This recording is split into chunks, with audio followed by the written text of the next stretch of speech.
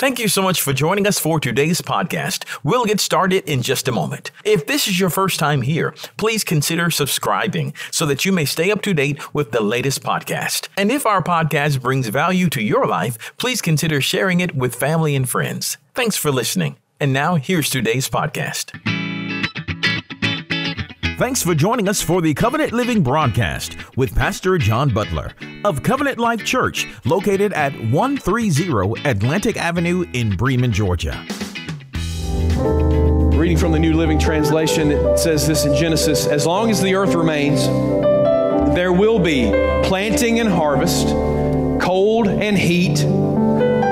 In Georgia, sometimes that's in the same day. Summer and winter, all in the same week. Day and night. They'll be without commentary. Let me read it again. There will be planting and harvest, cold and heat, summer and winter, day and night.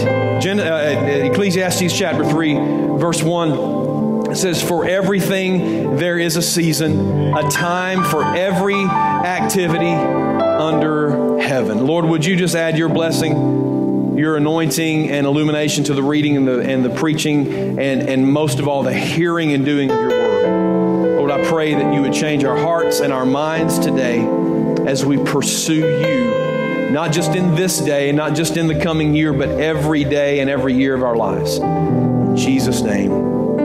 Amen. Amen. Well, listen, I love the New Year holiday. I am a sucker for a fresh start. I think that's why I enjoyed teaching when I was in public school. I enjoyed every year there was just a chance to do it over again. And I love that. And it seems like from the scriptures that we just read that's sort of how God has wired us. We have seasons in our lives, don't we? There are just things just will periodically change. Now, I'm a naturally reflective person. And so I enjoy taking the time, especially in this week of the year. I try to take the time to think about where I am in my life, what I could do better in the next season as we go into a new year. I suspect many of you are probably doing the same thing. So as we prepare ourselves for a new season, for a new year, I'd just like to briefly talk about 3 mindsets that might help get you ready for a new season. And so today I just want to talk about a new season for a few minutes. And hopefully these 3 mindsets will help position you to be in the will of God for your life. All right? So here's the first mindset that I'd like to tell you about. And this is the first one. Think connection, not just correction. As you're preparing for your new season, think connection and not just correction. Let me show it to you in Romans chapter 12. Romans chapter 12, verses 3 through 5. This is right after maybe among the top 10 most famous verses in Scripture, Romans 1 and 2. Verse 3 says, because of the privilege and authority God has given me, I give each of you this warning. Don't think you're better than you really are. Don't you love how Paul just breaks it down for you? Just hurts your feelings right out of the gate. Don't think you're better than you really are. Be honest in your evaluation of yourselves, measuring yourselves by the faith that God has given us. I don't know if it was almost the new year or what, but Paul is feeling kind of reflective, and he's saying, listen, if you're reflecting, then don't give yourself too much credit. Right? Be real honest with yourself. And then he goes on to say, just as our bodies have many parts and each part has a special function, so it is with Christ's body. We are many parts of one body. And listen, this is weird. Think about this. But he says we all belong to each other. So the Apostle Paul is encouraging the believers in Rome to take the time for some self-reflection. He told them, listen, assess yourselves, but do it honestly. And don't assume that you've got everything right in your life. So how do you do that, John? How do I know if I'm doing it right? Do I look around at other believers? Do I look around at other people in the church? No, please don't do that. Don't do that. It's vital for believers to measure themselves by the Word of God and no other standard. Just by the Word. It doesn't matter what other people are doing. because you're not going to stand before them at the judgment. When you stand before God, it's just you and God.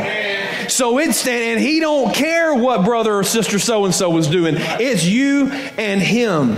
So it stands to reason that we should measure ourselves by His standard and not by anybody else's standards. So take the time to see if there's any part of your life that you're allowing sin to reign. If there is, change it. If there's any part of your life that's not a good reflection of the character and the nature of God, that's outside of His will and His word, then change it. Correction is important. So don't discount the value of correction. That's what the Holy Spirit does when we invite Him into our lives. See, Jesus said, I'm going to leave, but I'm going to send you the Holy Spirit, and He's going to bring conviction to you. He's going to show you how to live righteously. The psalmist said it well when he said, search me, O God, and know my heart. Try me and know my thoughts. See if there's any way in me that offends you. That's an interesting way to pray, right? God, see if there's anything in me that's offensive to you, and Lord, lead me to that path towards everlasting life. Correction is important. But listen, I don't want you to miss the mindset that Paul encouraged them with. He said, don't just think about correction, but also think about connection. He said, check on how you're measuring up. Why? And the next verse says, because you're part of a body. You're part of the body of Christ. Check on how you're doing because you're connected to everybody else. You don't just belong to yourself. You belong to every other believer. What you do affects everybody else. When you cut your finger, you treat it, right, with antibiotic cream. You cover that thing up. Why? Why don't you just go, it's just a finger. It's not like I got an infection in my bloodstream. Well, if you don't take care of it, you will. Right? Every part of us is connected to every other part. What you do affects everybody else. So what you bring, the gifts that you have are for everybody else's benefit. So as you're assessing yourself, preparing for the new season, don't just think correction, think connection. And listen, if you don't get anything else from this point, listen to this. As you're reflecting, don't just ask, what am I doing wrong? Ask yourself, what am I doing alone? Not just what am I doing wrong, but what am I doing alone? Amen. You see, there's so many people in the American church culture that are trying to do Christianity like an independent study course. And I get it, right? The church is full of flawed, aggravating people who don't always bear a strong resemblance to their Father. I know that. Sheep bite, right? I get that. I got scars I can show you. All right? But this is still what He calls us to. We are still the church. We are still His body, and we are part of that body. You cannot have a healthy relationship with Christ in isolation from your brothers and sisters. We are designed, created to work together. So in whatever you're doing for the Lord, then look around. Are you doing it alone? If you are, invite other people to join you in what you're doing, or go join them in what they're doing. Everybody needs a Timothy that they can train. And everybody needs a Paul that they can learn from. Every position we have at the church should be 2 or 3 deep. Every position should be 2 or 3 deep in volunteers. Nobody should be the only person who can do a certain thing. Right? We shouldn't show up at church and go, well, we can't do that today because so-and-so's sick. Like one dude gets the flu and it shuts the church down? Come on. We're a body. When one part of your body gets hurt, then all the rest of the parts just step in and help. So if you're doing something by yourself, look for somebody who can do it with you or do it in your absence. Listen, look for a younger brother and sister that you can be a Barnabas to, an encourager, that you can put your arm around their shoulders and say, listen, you're doing good. You're doing great. You just got saved. You're figuring it out. Quit beating yourself up. Quit being so hard on yourself. Just get back out there and go. Everybody needs a Barnabas in their lives, right? Or look for an older brother or sister that you can honor for their faithfulness. The church that we have, every church, was built upon the shoulders of people who went before them. So honor them. Honor them for their faithfulness. We're not passing down the faith from generation to generation. We're not passing down the wisdom from generation to generation like we should be, because we're not as connected as we need to be. So, and we can be as holy as we want to be, but if we're not connected to each other, we're missing it. So as you get ready to enter the season of 2020, think connection, not just correction. Here's a second mindset. Think health, not just happiness. Think health and not just happiness. I'm going to be fast because this is going to hurt all our feelings. But a lot of people enter the new year with this mindset, this goal that goes something like, I'm going to do more of what makes me happy. I would not be surprised. I'd do my very best not to watch commercials.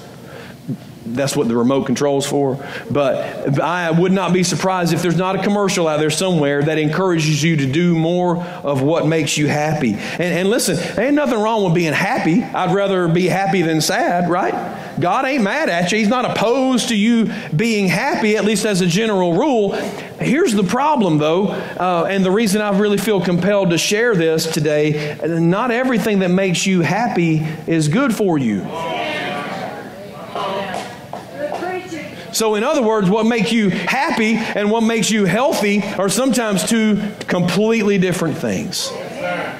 You say, well, listen, the heart wants what the heart wants. And that's probably true, but God gave you a brain to override your foolish heart. Good Lord, that sounds like a country song, right? And I'm just saying, when your heart speaks, and it always speaks, run it past your brain first. It doesn't matter how happy it makes you if it winds up killing you. Amen. Physically or financially or emotionally or spiritually. It might make you, it might feel like the right direction today, but what's it going to feel like in 6 months or in a year or 5 years or 20 years? Listen, some decisions that we make in the moment have repercussions that last for decades. Right? So be very honest with yourself about what you want versus what you need. Look at what Paul said in 1 Corinthians 6 and verse 12. Paul says, you say, so he's refuting this sort of his argument. You say, I'm allowed to do anything. And then he refutes it with this. But listen, not everything's good for you. And even though I'm allowed to do anything, I must not be a slave to anything. Paul uses the same argument in just a couple of chapters later. Between the two of those passages, it's clear that Paul's teaching the Corinthians they cannot allow themselves to do just whatever feels good to them. As believers, we belong to the Lord. Listen, not just our souls, but our bodies as well. We have to make good, healthy decisions so that we don't shipwreck ourselves and shortchange the body of Christ and His plan for us. So don't just think about what feels good. Think about what is good. There's a place, usually there's a place where those two things meet. But you have to think healthy and not just happy. All right, so here's the last mindset as we go into this new season. And that's think God things, not just good things. Think God things and not just good things. Let me show you this in Joshua chapter 9, verses 9 through 16. So some people, let me set this up for you. The Israelites are entering the promised land. They've already defeated Jericho. They've defeated Ai. They're already beginning to claim and occupy the promised land that God had said they could have. And suddenly these people show up, sort of envoys, ambassadors from some group of people. And so they start engaging them, talking to them. And this is what they said. They answered, your servants have come from a very distant country.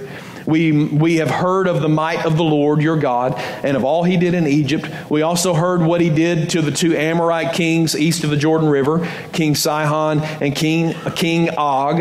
In verse 11, so our elders and all our people instructed us, take supplies for a long journey, go and meet the people of Israel and tell them we are your servants. Please make a treaty with us.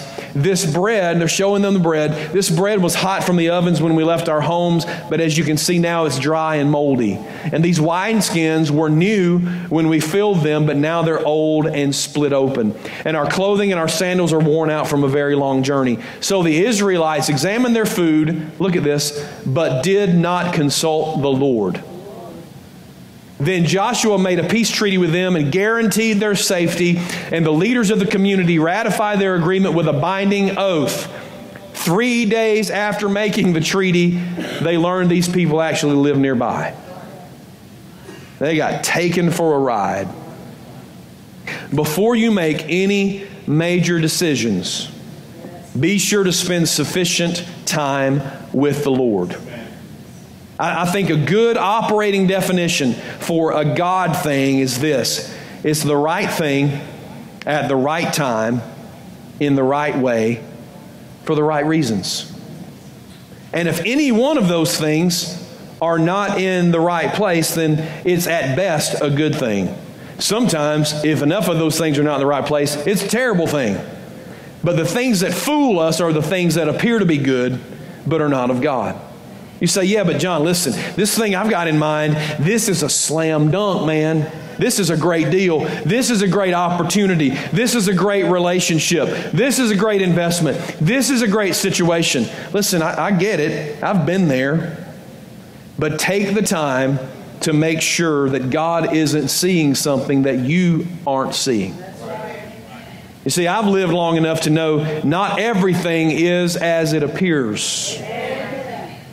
Joshua looked at these people, examined the evidence, entered a treaty with them without ever consulting the Lord. And before we shake our heads and wag our fingers at him, how many times have we done the exact same thing? See, God would have exposed the deception if they'd asked. These were people who were supposed to have been destroyed. God said, go in and kill everybody so that they don't taint your relationship with me. But now, because of their hasty treaty, they're going to have to keep them around. And they pay the consequences. See, one of the greatest tools of the enemy when you're trying to make a decision is urgency. It's urgency. If he can make you think it has to be done right now, he can keep you from spending enough time with God for the devil to be exposed. So don't fall for it. Listen, almost every decision we make can be put off long enough to pray. And if it can't, most of the time you need to walk away from it. You say, John, but this is so obviously a good thing. Listen, Proverbs says there is a way that seems right, but the road leads to destruction. There's a difference in a good thing and a God thing. See, often we're presented with opportunities to do good things, even things that are righteous, but don't jump into it before you talk to God about it, because you don't know what you don't know. It's called unconscious incompetence. You have no idea what you have no idea about. Sometimes you have to have the faith to say no to the good thing that's in front of you because you can't see the God thing that's waiting for you. Sometimes you have to say no to the good thing that's in front of you because what you don't know is the God thing that's waiting on you. But if you consume yourself with the good things, you won't have time for the God things. Or sometimes you have to have the faith to say no because you can't see the disaster that's waiting for you down the road. Remember, right thing, right time, right way, right decision, right reason, One of the most difficult decisions that I've had to make as pastor of this church was to say no to what appeared to be a very good thing, but that God clearly said no to. So, well, John, how do you know the difference? Well, for me, it was the fact that the peace was gone. Y'all know what I mean? That's one of the main ways I make decisions, is that when I think about it, I try to sense whether God's peace is on it. That sounds so spiritual, doesn't it? But that's just that's the way it works for me, right? You think about the decision and you just wait for the peace of God to settle in over you on it. And if it doesn't, you better dive deeper and find out what's going on and make sure what's going on. It is entirely possible in the situation that I'm thinking about that I never actually had God's peace in the first place because I never really stopped to ask.